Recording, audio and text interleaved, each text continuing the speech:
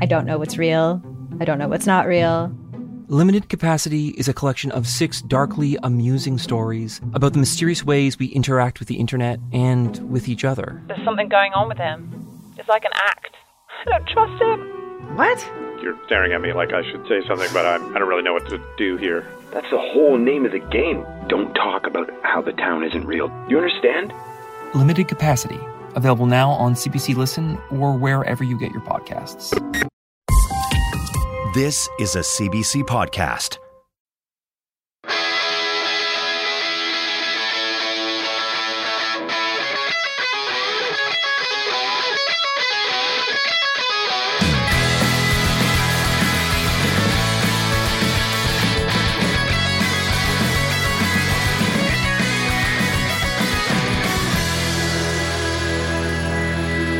Does the Zoom voice have an English accent over in London? Is it like recording in progress? You know what? It happened like literally a split second ago, and I couldn't tell you. I know, right? It has a robot accent. It does have a robotic accent in it. In progress. Okay, this is going to be a real treat. We are sitting down with Hallenga, the author of Glittering a Turd. Probably the best memoir title I've ever heard in my entire life, and the founder of Coppafiel, which we will get into for you guys. Just so you know, Coppafiel is a breast cancer awareness charity. That's also a wonderful London. I know, wonderful name. I know. And the thing that I love about Coppafiel, what they're up to, is promoting early detection of breast cancer by encouraging women under 30 to regularly check their breasts. I'm sure we'll get into all of that, but first, we want to ask you, how did you get so good at naming things? That is a skill. It really is. It is. Oh, there's lots of shit names for things, aren't there? So we just wanted it to be really obvious, especially for the charity, to kind of to make people understand what we do. And a lot of people don't really understand from Coppafiel, and or they might call it Copperfield, and they'll say, "Oh, why did you call it Copperfield?" Like, as if I would call a charity Copperfield. Don't you get it? Like what? As soon as I heard it, it was obvious to me. Chris, you're based in London, correct? You're in the UK. I'm in the UK, but I'm down in Cornwall. Down in beautiful Cornwall. I used to be in London, but not anymore. And is Cornwall? Is that where you like born and raised in, or what brought you to Cornwall? I was born in Germany, and then I was brought to the UK by my mum, who's British. We moved to the Midlands, and then when I started the charity, I moved to London because I realised that's where all the movers and shakers are. Yeah, and then totally. I was there for 6 years, and then was a bit over it, and finally had the opportunity to step away from the charity because, well, my aim was always for it to not need me. And I was so proud to get to that point. And my sister, my twin sister, lives in Cornwall because she studied here and didn't leave. Met her husband here. So I just knew it was an obvious choice for me to come down here. It's beautiful. Yeah, are you a real twin or a fake twin? Oh, here we go. Hot take. Here we go. Real. Are you a twin? Yeah, I'm a twin too. Are you real or fake? I'm real. He's real. Can you imagine a non-twin asking a twin that question? I know. Oh my God, know, right? How disrespectful. I know. But yeah, Brian's a real twin. It's a twin thing. Only twins can ask that question. Chris, I feel an immediate strong connection with you now. Yeah, great. Excellent. Twins are the best. We did a podcast recording for some twin friends recently. It's called Shit, I Married a Twin. And it's great. It's really great. And the reason we were on as guests is because one of the twins just had a baby, and we filled the moments for her. But yeah, twin chat is the best chat. I wasn't secretly bummed when I have a daughter, and I was like, I was so fingers crossed that we would have twins because I grew up with Brian, and like Brian and his brother are my like two childhood bestest of friends, and I was like, man, it would be sweet to have twins, and it never came to be. So Just keep on trying, Taylor. You just keep on trying, and maybe one day. That's right. Maybe someday. Chris, I wonder, not to stay on the twin thing for too long, but I'm genuinely curious. I've sometimes had the thought that I might actually be my brother, in the sense that like this is getting Twilight Zone. In the sense that like I always wonder. I mean, I think a lot of babies look the same anyway, even if they're not related. Yeah, and I always think like my saying. parents probably put us in the crib one night, and then came into the bedroom in the morning and were like, "Fuck." That one's Brian and that one's Dennis. And like, how many times did that go back and forth? You know, right. Yeah. I mean, like, I've always been me, but like, was I actually the one that was born first? Like, I've. But grown your up with name the could be story. influential. Like if they mixed you up, like if they actually named you Dennis, you'd still be Brian, right? But Just with the different Dennis name. And who knows what kind of influence? That's butterfly effect. What does that have on the rest of your life? Who knows? So, Chris, do you think your parents ever mixed you up? Wow. Those little armbands they put around babies to, I think, probably with their names on and hospital number or something. Yeah. Mum kept ours on for weeks, but just in case. I thought you were going to say kept them on for 5 years. And my mom actually painted one of our fingernails. That's smart actually, too. That's a good idea. Mine is still painted right now. See, that'd be very hard because baby fingernails are so incredibly small. She actually just They're drew almost on my invisible. hand with marker. That was it. She's like, I painted your fingernail. It was just marker on my hand. Well, I love how I love the direction this conversation went right off the bat. I'm going to rein it in. We're going to bring it back to Chris and her experience with cancer. In particular, we're talking, I believe, correct me if I'm wrong, breast cancer, correct? Correct. And here's a wild little tidbit for the two of you. Chris has been living with stage 4 cancer for 14 years. Whoa. Oh, wow. Now, when I read that, my brain almost goes like almost short circuits where I go, like, is that possible? Yeah, right. That seems like a really long time for someone to live with stage 4 breast cancer. So, and I feel like a little bit of an idiot because 9 years of doing this show, I feel like I should know this or I should know more. But what does that mean? Like stage 4 cancer. Whenever I hear stage 4 cancer, I always just think, oh wow, that seems like that's the boss level of cancer. Like that is the final boss of the video game, and it's going to be really hard to beat. So, 14 years of stage 4. Like, how is that possible? It is the most advanced stage.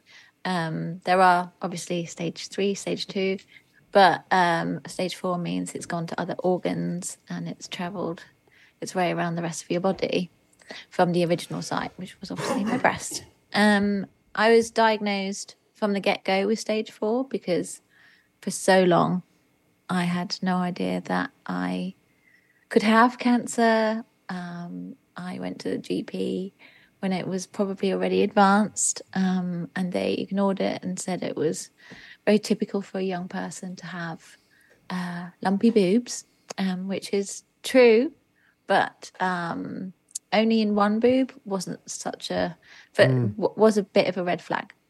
But nothing was done about it for a long time.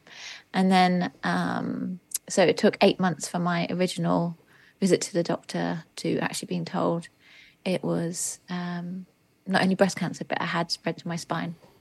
Wow. So it was already in my bones. Yeah. And I mean, people who aren't familiar with you or your work, they can't see you. This is an audio podcast.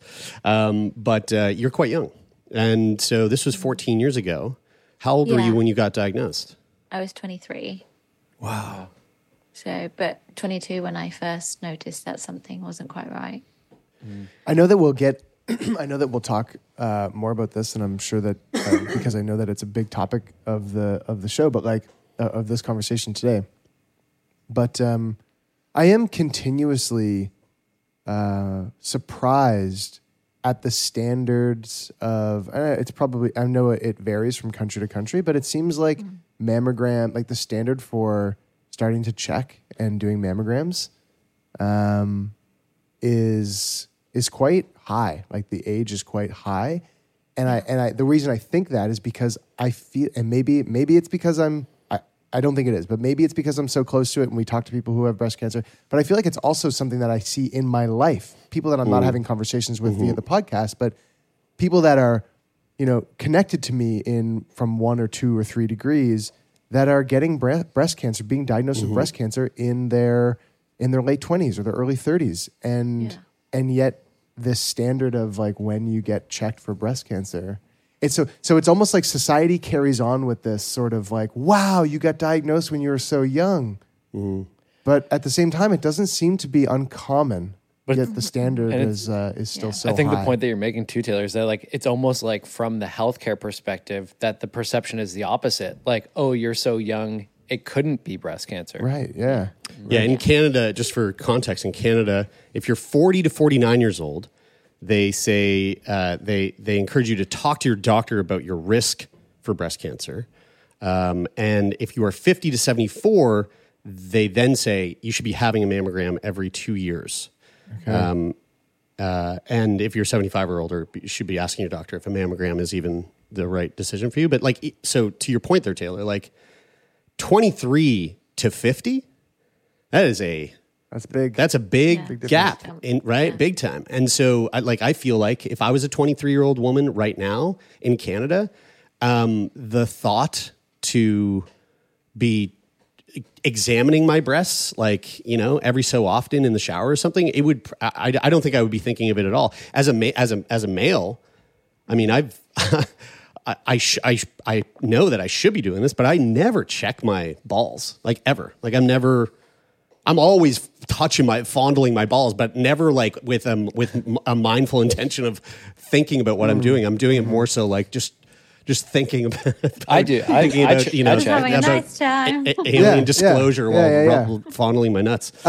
Chris, when you do you remember if when you first? This is something that we learned in a conversation. I don't know. This was many months ago now, but probably 6 months ago, maybe around that time. We had a conversation about breast cancer, and we were talking about the different types of breast tissue, like density, right. Like the I think it was like 3 or 4 types of breast density that somebody could have, and how that can lead to probably I'm assuming what you went through was saying, maybe you just have denser breast tissue and it just feels like you have lumps.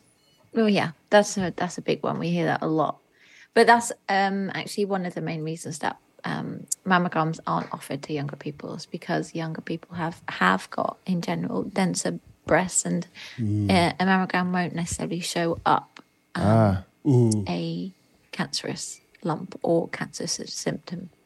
So that's why. And I think I was definitely me and my friends all had mums who would have been invited for their mammograms when they turned 40 or 50. and then so in our heads, we always thought, this is a disease that mums get. Yeah. This is a disease that grandmas get. So we're not going to automatically think, oh, maybe I should do something. I won't get invited for a mammogram, but I should maybe check my boobs. Like that would never, why would that cross our minds? And so that's why obviously Copperfield, we decided to create Copperfields, because we just thought, okay, so there isn't a test as such, although maybe there'll be a blood test at some point. Let's hope so. This is about knowing your body, and if you touch it, then you're more likely to know it. Yeah, I mean, I was kind of, I thought perhaps we would get into this later in the conversation, but we're here now, and I feel like it would be beneficial maybe to kind of dive into so what you just said there, someone in their 20s or early 30s checking their breasts themselves because maybe a mammogram isn't the best course of action due to the breast density. What is there like a specific way or a sort of like guideline that you would give to someone when they go to check their breasts? Because again, back to me checking my testicles, I don't even think I would know what I'm looking for. You know, like I don't know if let's say my finger ran over something that like was abnormal. I don't even know if I could tell if that was the case. And I'm sure there's women out there that maybe find themselves in a similar position where it's like, okay, sure, I can check my breasts, but like, how do I know what I'm even looking for? Is there sort of a guideline, or are there specific things that you should be keeping an eye out for when giving yourself a breast exam? Yes. And I hope that after this, you will be Googling, some of the signs and symptoms of testicular cancer and work that one out for yourself, because I can't help with that. Please tell me. What am I looking for? But when it comes to breast cancer, it's what we really try and encourage is not for you to like know every single sign or symptom, even though we do provide things like shower stickers as a little prompt and a little reminder of some of the things that you should be looking out for or feeling for. But this is very much about knowing what is normal for you. So if I had, before I went to the GP, been checking myself for X number of years, as soon as I had got boobs, basically, then I would have known for sure that this lump in my breast was not normal. It didn't coincide with my cycle or anything like that. I would have had the confidence to say, you don't know my boobs. You're not touching them every month. I am. Mm-hmm. And therefore, this needs investigating. Mm. I think if you're both on a better playing field when you're speaking to your doctor and you know that what's normal for you, then you're going to have better outcomes. So a good sign is to like identify or notice, like if you're doing it over time, something that's changing. Yeah. You mentioned that it didn't, like if you found something that didn't coincide with your cycle, do women have things that, like, does it sometimes feel different depending on where you're at in your menstrual cycle? Yeah. And that might be totally normal if that's happening every month. And that's totally normal. And then 9 out of 10 lumps that you go to the doctors with are not cancer. And it's not always about a lump. You know, there's skin textures, your nipple can become inverted and all these little things that just are not normal. Interesting. Nipple inversion is a sign of potential breast cancer. Wow, I never knew that. I mean, it sounds like it's like really like a familiarity, like building that familiarity, finding your base, finding whatever your baseline is. Because like I feel the same as you do in terms of not checking with intention. Yeah. But at the same time feel like if I was like if something was, I would notice very quickly if something was not right, like a glitch in the matrix. Yeah, right. You know, like when you walk into a room and something's off and you go like something's different here. I can sense it. Yeah. You know, or at least you hope you would. Mm-hmm. Yeah. But again, I think I would, but that's because of a familiarity. Like if I whether it's like through stigma and I know we're just making analogous comparisons here, breast cancer and testicular cancer. If I whatever came with that was living my life with the idea of like stigma around that or any number of different things, the way that I grew up, whatever the environment that I grew up in, that was like not something that I was paying attention to, then I could very much see how that would be very different for somebody else. Chris, I wanted to ask, as like a young 20-year-old, 23-year-old who didn't even consider the fact that breast cancer might be something that you had, and you mentioned that it sort of had taken quite a bit of time for you to even go to see the GP. What was it that eventually made you think, oh, something's up, maybe I should go to see my doctor? My mum and my sister, we were on holiday in Barcelona, and I just said, I've noticed this over some time, and I was wondering, do you have this very hard area in your boob? And both of them said, absolutely not. When we get back, you're going to make an appointment to see the GP. And that was when it all kicked off. But, that original GP, she was our family doctor. And she just said, I just suggest you take some evening primrose oil to help with the tenderness. Wow. Did the GP check you physically? Like, did they make an assessment? Yeah, okay. Yeah, she did. She did. And then when I actually had plans to go, because I was 23 and I had plans to do life stuff. I had plans to go to China not long after, be there during the Olympics. And the last thing I wanted her to say is, you can't go because we need to do some more tests.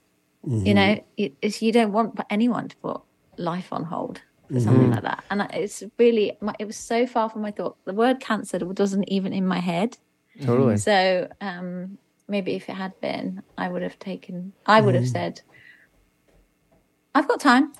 I'm going to stay. I'm going to stick around. It's an interesting psychological space, you know, because like when I go to the doctor and I have an issue, like I will, and this has especially changed in the last couple of years. Like I'm much more apt to make an appointment with the doctor when I think something that might be wrong. But really when I get there, I feel like subconsciously I am making a case to the doctor Totally. for why it's okay. For why like I'm here cuz like I think I should, but really I think I'm fine.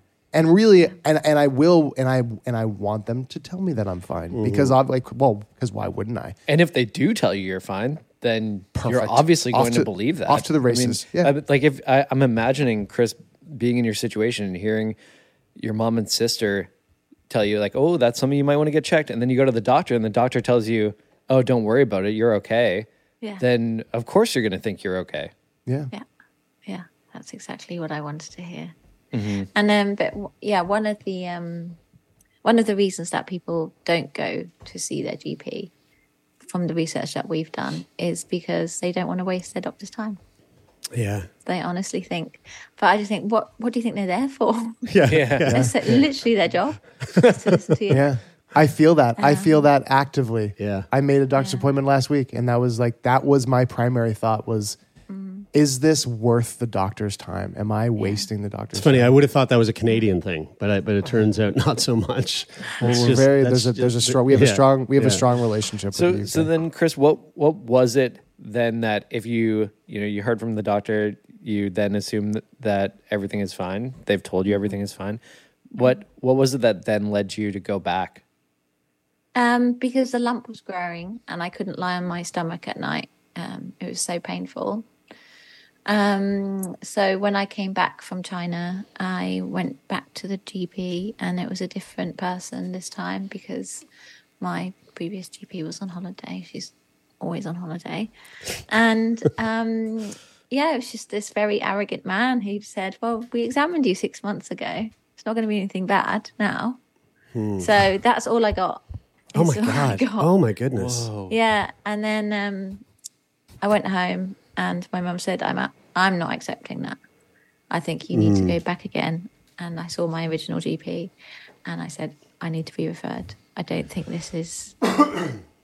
I need proper answers as to why this is happening. And she agreed and she finally referred me. But even when I got to the breast clinic where they can do, biopsies and mammograms and things, they said, well, you've only just come off the pill. Let's just wait for 3 weeks to see if that settles things down. Oh my goodness. And I was kind of angry, but I didn't say anything. I was just really confused by that, but equally couldn't argue against it. I didn't feel like I could argue against it. And then eventually I went back, and by this point I had a bloodstained T-shirt because I was, the symptoms had progressed quite somewhat. And then, I had a biopsy and a mammogram, which was so painful given that the size of the tumour in my breast. And then eventually told it was breast cancer. We just recently were at an event where we were talking with a number of patients about the sort of like gap between patients and healthcare providers and like the sort of issues with communication there. And it was, in particular, this event was covering cardiovascular events. And there were 3 people on this panel that were women. And all 3 of them had very similar experiences in trying to receive a diagnosis, which was, each of them saw upwards of 6 cardiologists before they were taken seriously, which is just like astounding to think that someone has to go through something like that to receive a diagnosis when, and again, there's a great example. A physician at this same event said to the patients, like, here's the thing.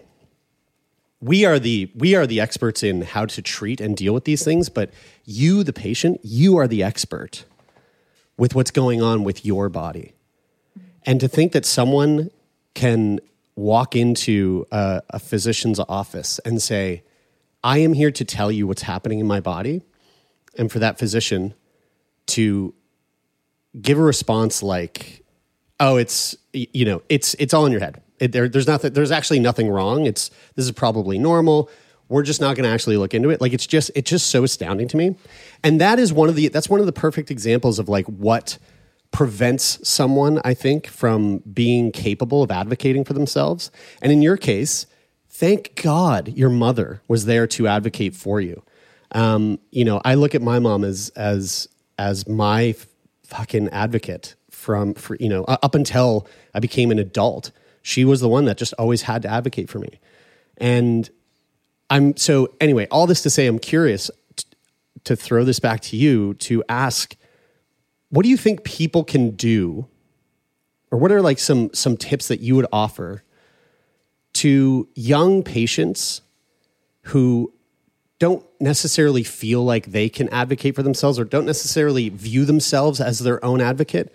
What are some like tips that you could give to them so that they do feel empowered to advocate on behalf of their own health? Because I feel like it's one of those things that a lot of people just don't feel like they have the awareness or the confidence to actually do. And it's obviously, in your case, it's so vitally important because, if you didn't wait those 3 weeks to see if the birth control didn't, wasn't like affecting you or whatever, like time was so of the essence for you there. Yeah. So what would you say to young patients to like encourage them to advocate? Well, I think that this is the reason we started the Copperfield, is to help boost that confidence and that encouragement, and to say you're not alone in fearing those conversations of going to the doctor. Like, we understand the reason you're not going is because you think you're wasting their time. You think this, but we're here to dispel all that and tell you that a quick check and a conversation with a doctor where you say, I know myself really well, is going to go better than if you say, I don't know anything about my body, but I need you to tell me what's normal, what's not normal, and if this is sinister or not. And obviously in the second scenario, things aren't going to go as well, or things aren't going to be investigated as quickly. And I think a lot of, we also give advice on what to expect when you call the GP and what to expect from the appointment when you're there. Because I think a lot of people are like creating all these horror stories in their minds, like the fact that you can ask for a chaperone to be with you so you don't feel completely on your own if you don't have anyone to take with you to help advocate for you. And things like that.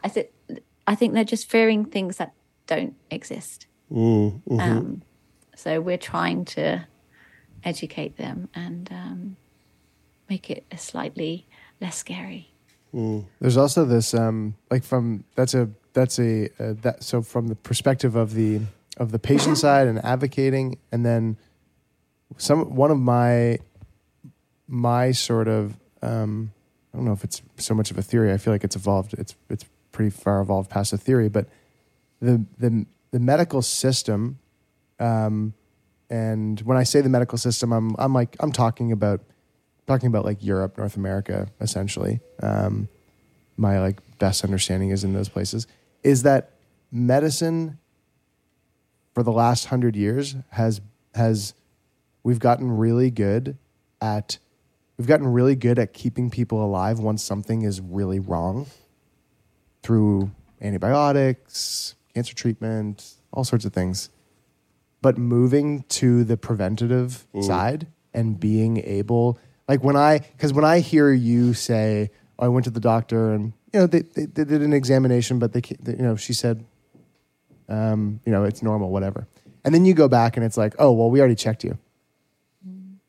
Maybe they're not like really thinking that, but they're going, you, and this was something that somebody said on the panel too. They went, well, you look well. You know, it's like there's this like simmering notion in the medical system of like, let's not do anything until it's a crisis. Yeah, until their skin is sloughing off. Yeah. And then it's like, okay, I guess we'll have to like step up here and make a difference. And like, I feel like that plays a big role in people going and bringing up issues that are like, you know, maybe at that point when you first went, it's like, you know, it's at that point where it's really preventable, or, you know, there's you know, more like clear paths to nipping things in the butt. But for whatever reason, they had to wait until you couldn't lay on your belly, or that you were like bleeding through your shirts, like that. You know, that's such a. It never ceases to bum me out even more. It's like and it compounds. Like the more I hear it, the more bummed I get. Because when you go through that, like as soon as a person enters into the medical system in a crisis, where now you need like this crazy swath of treatment, then that makes it harder for that's the thing that makes it harder for doctors to do the preventative thing for the next person. And it compounds, and like it's hard not to go off on a tangent on some of this shit because it's so frustrating. Yeah, it is. But I don't know what it's like over there, but in the UK, a quarter of cases of cancer are diagnosed in the emergency room. Whoa! Oh, wow! Interesting. So, yeah, it's already gotten so bad by the time they're finally told it's cancer. Yeah. Chris, and that would have been my next step, is go to A&E and say, there's blood coming out my nipple. Yeah. Guys, help me. Chris, do you remember what it was like to go from thinking like, oh, this is nothing, I've been told that I don't have anything to worry about, to going to those appointments where, you know, you were obviously knew something was up, and then actually hearing those words that it was cancer? Yeah, but the thing is, I really didn't think, like I said before, like the cancer never crossed my mind. Literally didn't until he said the word. My grandma had breast cancer when she was 30, but that was like not taken into account, certainly. I mentioned it to people, and she didn't die of breast cancer. She had kids and went on to die at the age of 75 with something completely different. And so we never really, in our heads, we were like, did you really have it? Because back then, what kind of tests would they have done? And da-da-da. So that wasn't a strong link. And that didn't make me go, well, if Nana had it, surely I've got it. Or anything like that. And so it really was a complete shock when I found out. I had no idea that it could be that bad.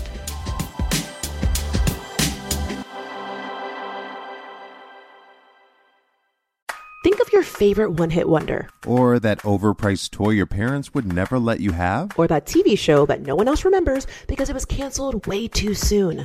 Now what if we could fix it? I'm Francesca Ramsey. And I'm DeLon Grant. And after 20 years of friendship, we are now hosting a new nostalgia podcast called Let Me Fix It. Each episode, we'll dig into our favorite celebrities, shows, and brands of yesteryear, and then imagine what it would take to repackage them for relevance today. Think of our show as an intervention, but with way less stakes. So subscribe to Let Me Fix It wherever you get your favorite podcasts. So again, I live with cystic fibrosis. It's a genetic disease. So I was born with it. So it's literally the only thing that I've known. And there was a good chunk of time in my life, like basically from the age of 10 onwards, where I was very aware of the fact that cystic fibrosis had a shortened life expectancy. And like when I was 10, it was 30 years of age. So that really shaped the way that I sort of viewed life and death over the years after the age of 10. And I can imagine when you get diagnosed with stage 4 cancer, that there is certainly a time where the thought of your own mortality crosses your mind and you start to ruminate on it and think about it. Living with stage 4 cancer for 14 years. I'm just curious, like your thoughts on death. How have they evolved over those 14 years? Is it the kind of thing where, you know, as each year passes, do you feel like death is just looming so much more closer, or 14 years, you know, is it the kind of thing where it just sort of normalizes and it's not something you think about every single fucking day as though it's like right, you know, on the next day on the calendar? Yeah. I think at first I did, because I think my only reference to breast cancer at all, stage 4 or any stage really, was what I'd seen in films. And it's always like, oof, they die. It's quite serious. And so that was my only reference to it. But I stupidly Googled survival rates for breast cancer, stage 4 breast cancer, one late night, not long after my diagnosis. And it says average 2 to 3 years. And obviously that winded me. I didn't really expect to read that, and I shouldn't have. You should never Google things late at night. But thankfully, I had a friend who said something really significant to me. He said, "You beat the statistics in getting this disease at your age," and I really was. 23 is so young to get breast cancer, and it's very uncommon. So you'll beat the statistics in surviving it too. Wow. And that's all I tried to remember. I was like, okay, I'm such an anomaly for getting this in the first place. I can be an anomaly in surviving it too. So that's what I focused on. But obviously there have been times where I've just thought, this is it. You know, we're reaching the point where there's not many drugs left that I can try, or you know, there have been so many scary moments where I just think this is it. This is it. So I haven't felt strongly about not dying. I certainly haven't. There's always been ups and downs with that. But I think my relationship with death and dying has become a really healthy one. And I'm so glad for that now.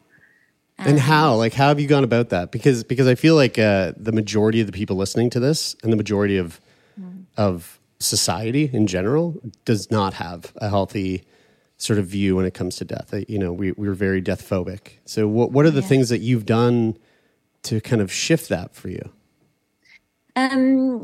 So I think it helps having a terminal illness. It's like you have the Grim Reaper literally just stood there going, all right, yeah, I know you're here. But I'm very interested in things. Like, I want to understand everything. This is why, like, when it comes to my disease, I want to understand what's making it grow, what mutations has it got at the moment, and things like that. I want to know. I need the printout of every blood test that I have.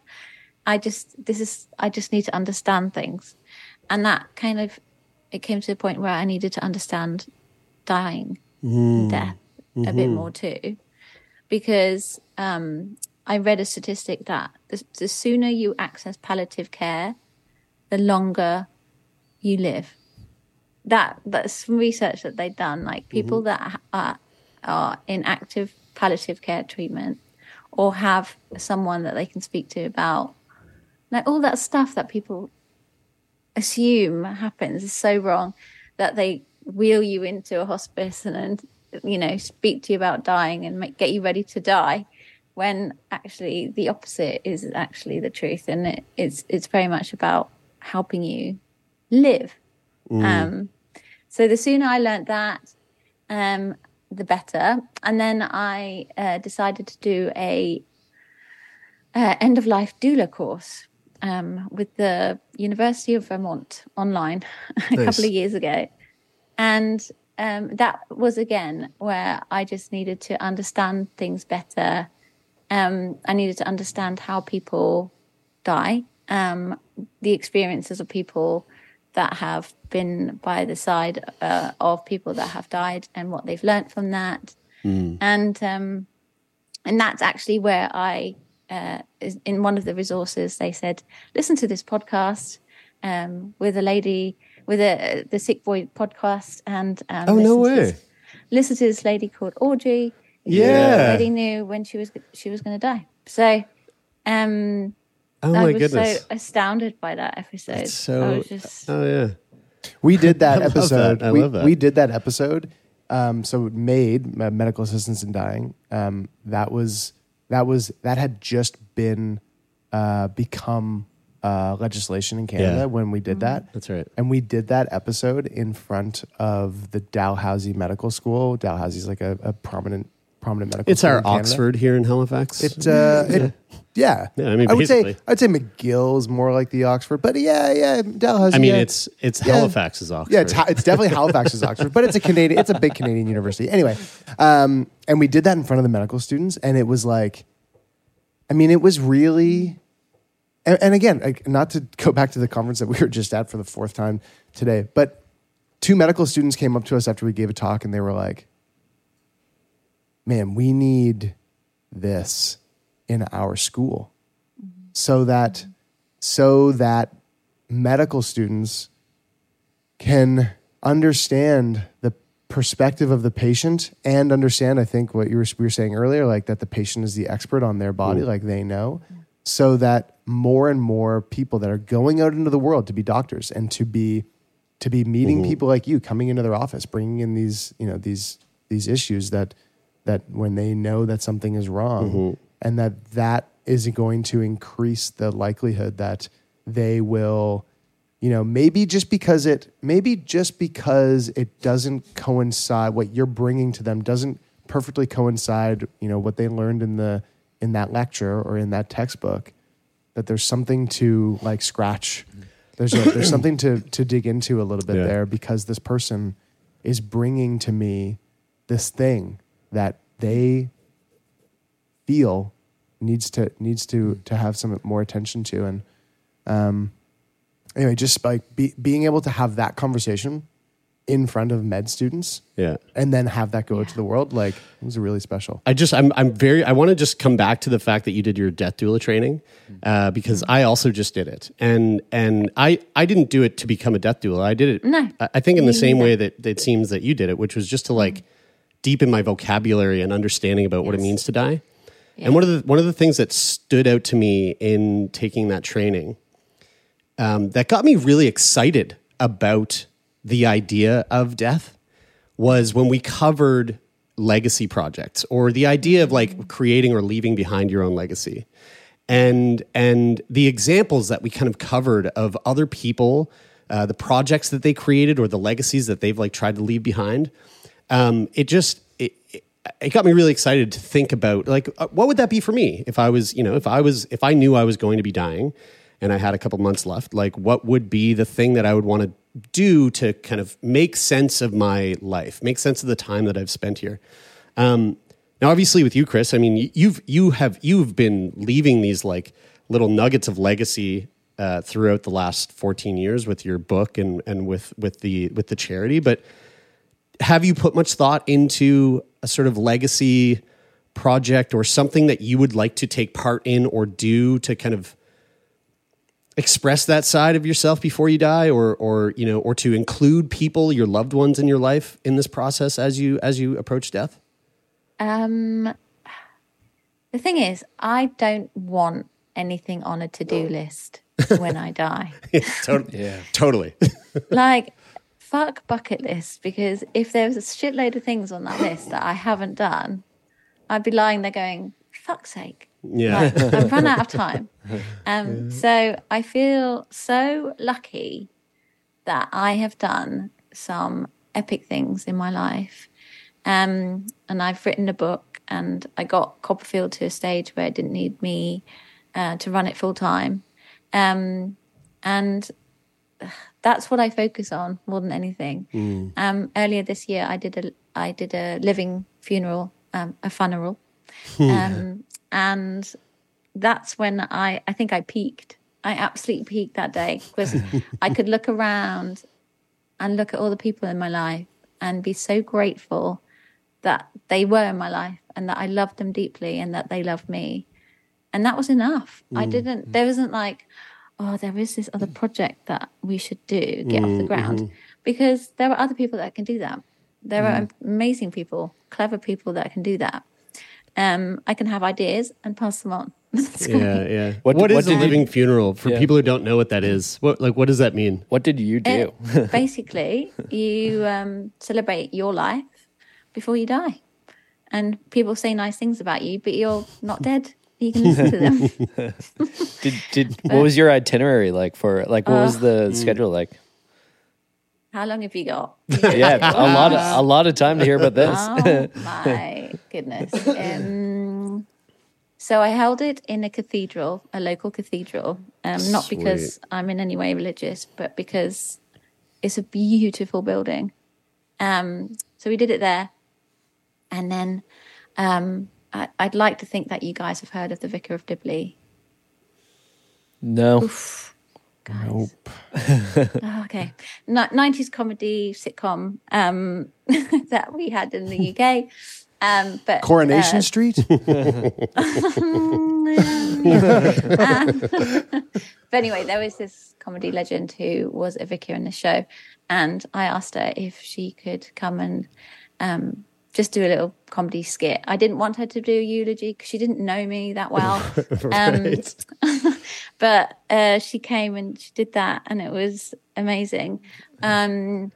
And then my friend, my twin sister gave a speech, obviously. If another friend did my eulogy. And then we had performances. I had an improv rapper redo the eulogy in his That's amazing.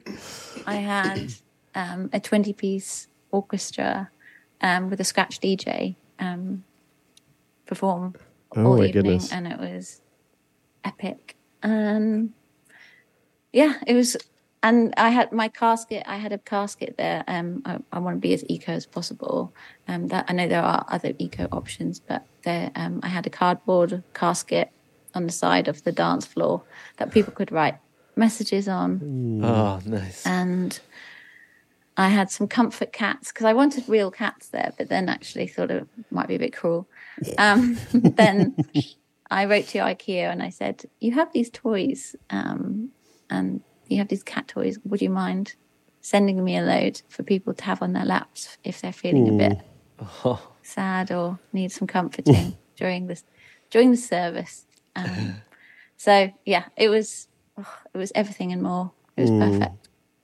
I love that. I absolutely love that. I mean, again, and that's a perfect example of legacy, right? Like this thing that you've put together to make meaning of the time that you've had here, to bring together your loved ones and like celebrate you and acknowledge like how special you are to them and what you've meant to them in their lives. I mean, that's such a beautiful example of like truly embracing death, like embracing death in a really beautiful way that doesn't have to be all gloom and doom. And it can actually like leave, I mean, it'll obviously leave yourself, but also leave everybody who was in attendance there more alive than they probably have been in a number of years. Yeah. That's really, really beautiful. Chris, I have a logistical question about planning a living funeral, and kind of wrapped up in an emotional question too, is how do you know when to plan your living funeral? Because like if you do it and then you live for like another 10 years, people are gonna be like, what the fuck? Like we had Chris did her living funeral 10 years ago. What the fuck? Yeah, or they'll go, sweet, we did it then, we're gonna do it again. Yeah. I think it's more and more. But I'm curious, like I imagine that's something that you thought about when thinking it. Yeah, hugely. And it did cross my mind. And I think, people are going to be pissed off that I didn't die literally the day after. They're like, she's still here. No, when I did it, I wanted it to happen in June, in a warmish month. And earlier in the year, I'd done a psilocybin journey, mushroom trip, and it was during that trip, 4 hours worth of tripping, that I organised the whole thing. Cool. So cool. It was so fresh in my mind, and it just had to happen. And then I put the feelings of when will I actually die to one side, and then they kind of resurfaced because, like the last time we were supposed to have this recording, I was in hospital with pneumonia, and I was really poorly. I was really, really poorly, and it was, there were moments during that time that I was there that I was thinking, I'm so glad I've done my living funeral. Yeah. I'm so glad I did it. So it doesn't matter when. You could all just do them now. It doesn't matter when you celebrate life. It doesn't matter when you gather the people around you that you really care about. You might not like them in 10 years. But right now you do. Right now they mean something to you. Yeah. Totally. And you probably won't become a piece of shit like in the time between the funeral and your death. I am curious, Chris, to ask about, like, to come back to the Audrey Parker conversation, and talk about, talking about death. Is medical assistance in dying an option in the UK? Like, what does that look like there? No, it's not an option. There's campaigning all the time to get it legalized. Is that something you would consider if it was an option? I want it to be an option. That's what I want. I wouldn't. I don't know what I would do if it was an option, but I want it to. I want to have the choice to end my life in that way. End my life legally, and with zero judgment and all the rest of it that comes with it. Yeah. If you don't do it through the right routes. So at the moment our only option is to travel to Dignitas in Switzerland. Right. To do that. And I recently found out that actually only about 50 or so people do it a year. In Switzerland? Yeah. Oh, wow. What is that? I don't know about. So it's basically where you can. There's still a lot of paperwork you have to do that to prove that your family aren't just shipping you off to go and die there. But it's a place called Dignitas, and it's where you can legally end your life from other countries, not just in Switzerland. We covered something about I believe. I don't know if was it was Dignitas from beyond the them. pods? I think it was. Oh, I believe it was. I'll It was have to in look that up. Switzerland. I'm almost certain. But they've been at the forefront of like medical assistance in dying long before Canada was even like considering doing it. It's in the very least that option is there, which is nice, but it's like it actually surprises me that it hasn't like passed legislation over in the UK, because there's something really special about, again, just having the option to do that where you want it, right? Like, I think for me, I probably would go through with it. But the one part about death that like really, that still to this day, like I've never felt comfortable with the idea of it. I don't want to die. If I have a choice, I definitely don't want to have to die in a hospital. I would love to be able to do that. Not in that building, like not in that type of space. I would like to do it in a more, in a space that just feels more connected to me, that I feel comfortable in, that I have memories in, like, or even outside, like just somewhere where I feel a connection to the space, because I don't feel, I don't think there's anywhere in the world I feel less connected than a fucking hospital. Oh my God. Hospital's the worst. I mean, great. Thank you for existing, but I don't like it. That's right. I don't like it. So, but I feel like, I mean, to have that option to be able to at least go to another country to be able to do it is, I mean, that's definitely nice to have. I mean, I feel like Canada and the UK, they're like, I feel like it's like one, on most things, it's like one of them is just one step behind. Like the UK does something and then Canada adopts it, or Canada does something and the UK adopts it. I feel like there's so.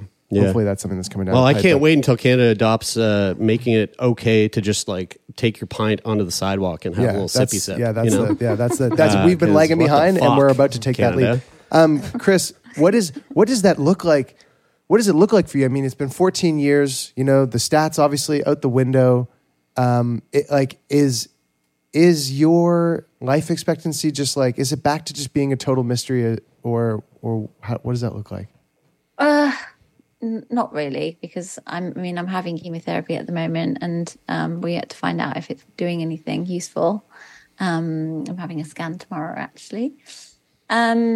So no, there is still no how long is a piece of string. Like that, we don't know the answer to that.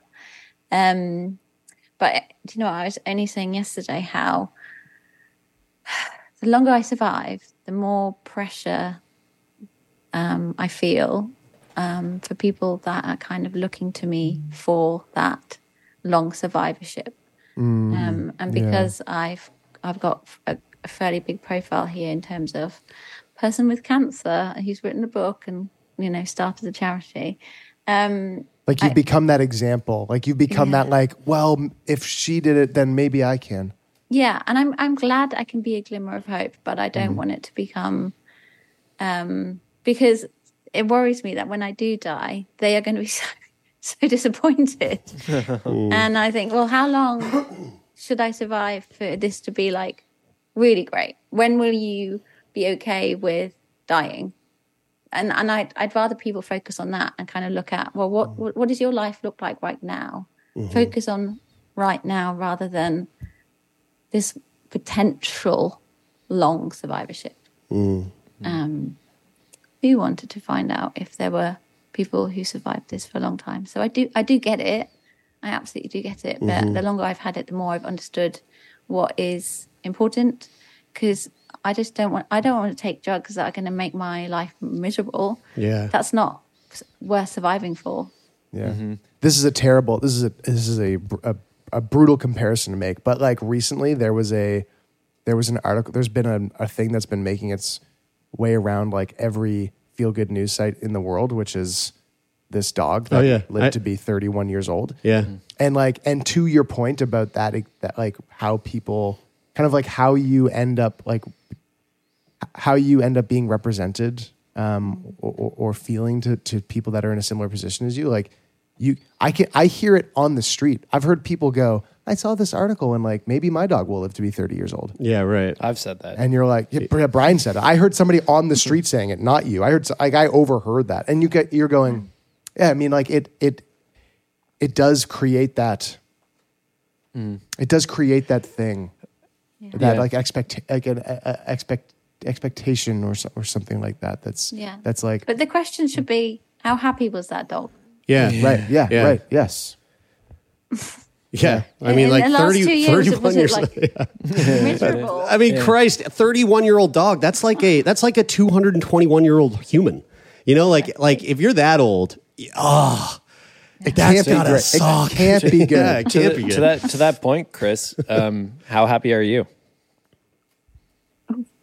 Oh, good question. Yeah, pretty happy. Pretty happy. And I think that it's my guiding light, like quality of life, what's happening there. And thankfully I have an oncologist who really understands that. So when we make decisions about treatments, he needs to consider, well, Chris's life looks like this, and this is what's meaningful to Chris. And that's how we make decisions on treatments, next treatments and things. But yeah, right now I'm pretty happy. I have a nephew who turns 4 in a few days, and I'm so happy I get to see that. Yeah. How do you manage how have you managed your mental health through this experience with, you know, the consideration of the pressure that maybe you feel from the outside world and, you know, the stresses of dealing with treatment and thinking about, you know, the end of your life? I am quite good at tuning out of things, tuning out of cancer, because it's been so long. I've kind of had to work out a way to do that. And that can be a walk on the beach, because I live right by the sea. or spending time with friends who distract me entirely from it. So recently I've gotten myself a palliative care nurse who is so great because she deals with cancer admin for me. There was a day where I was just like, I'm so sick of having to call the hospital or do this and do that. I'm like, isn't there someone who could do this for me? And then this magic email popped into my inbox. And they said, and it was someone who oversees all of the sort of end-of-life care in the southwest of England. And we hadn't spoken for so long. I was like, I need you right now. I need you to find me someone who can help me, who I can speak to and who's very useful and can get me masks and things and Oromorph.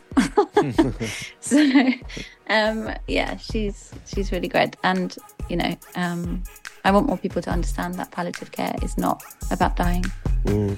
Yeah, a really important message, because there's a lot of people out there that I think have the wrong notion of what palliative care means and what it's there for and how it can be utilized. Yeah.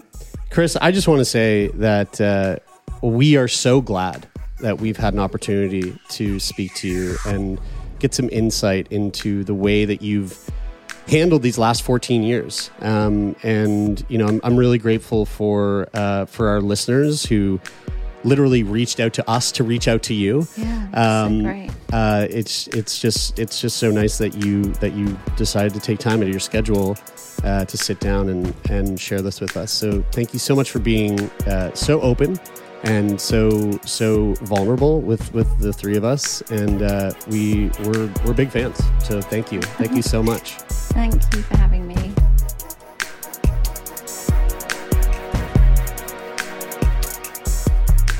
Well, there you go, folks. Hope you enjoyed that conversation. As always, we are coming at you Mondays, Wednesdays, and Fridays.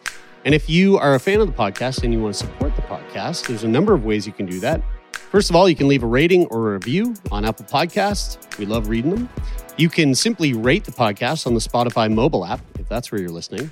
Or if you want to join the conversation, hop on over to our Discord. The link is in the show notes of this episode. And we have a lovely little community over there of sickos and non-sickos all hanging out, chatting. And hey, you could even help produce the podcast over there if you want. You can, again, find that link in the show notes below.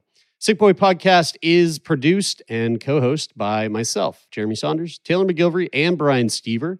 The show is managed by Jeffrey Lonis over at Talent Bureau. The sound design of this episode is brought to you by Donovan the CPAP Morgan. And of course, the theme music is from the band Take Part. That is it for this week. I'm Jeremy, and this is Sick Boy.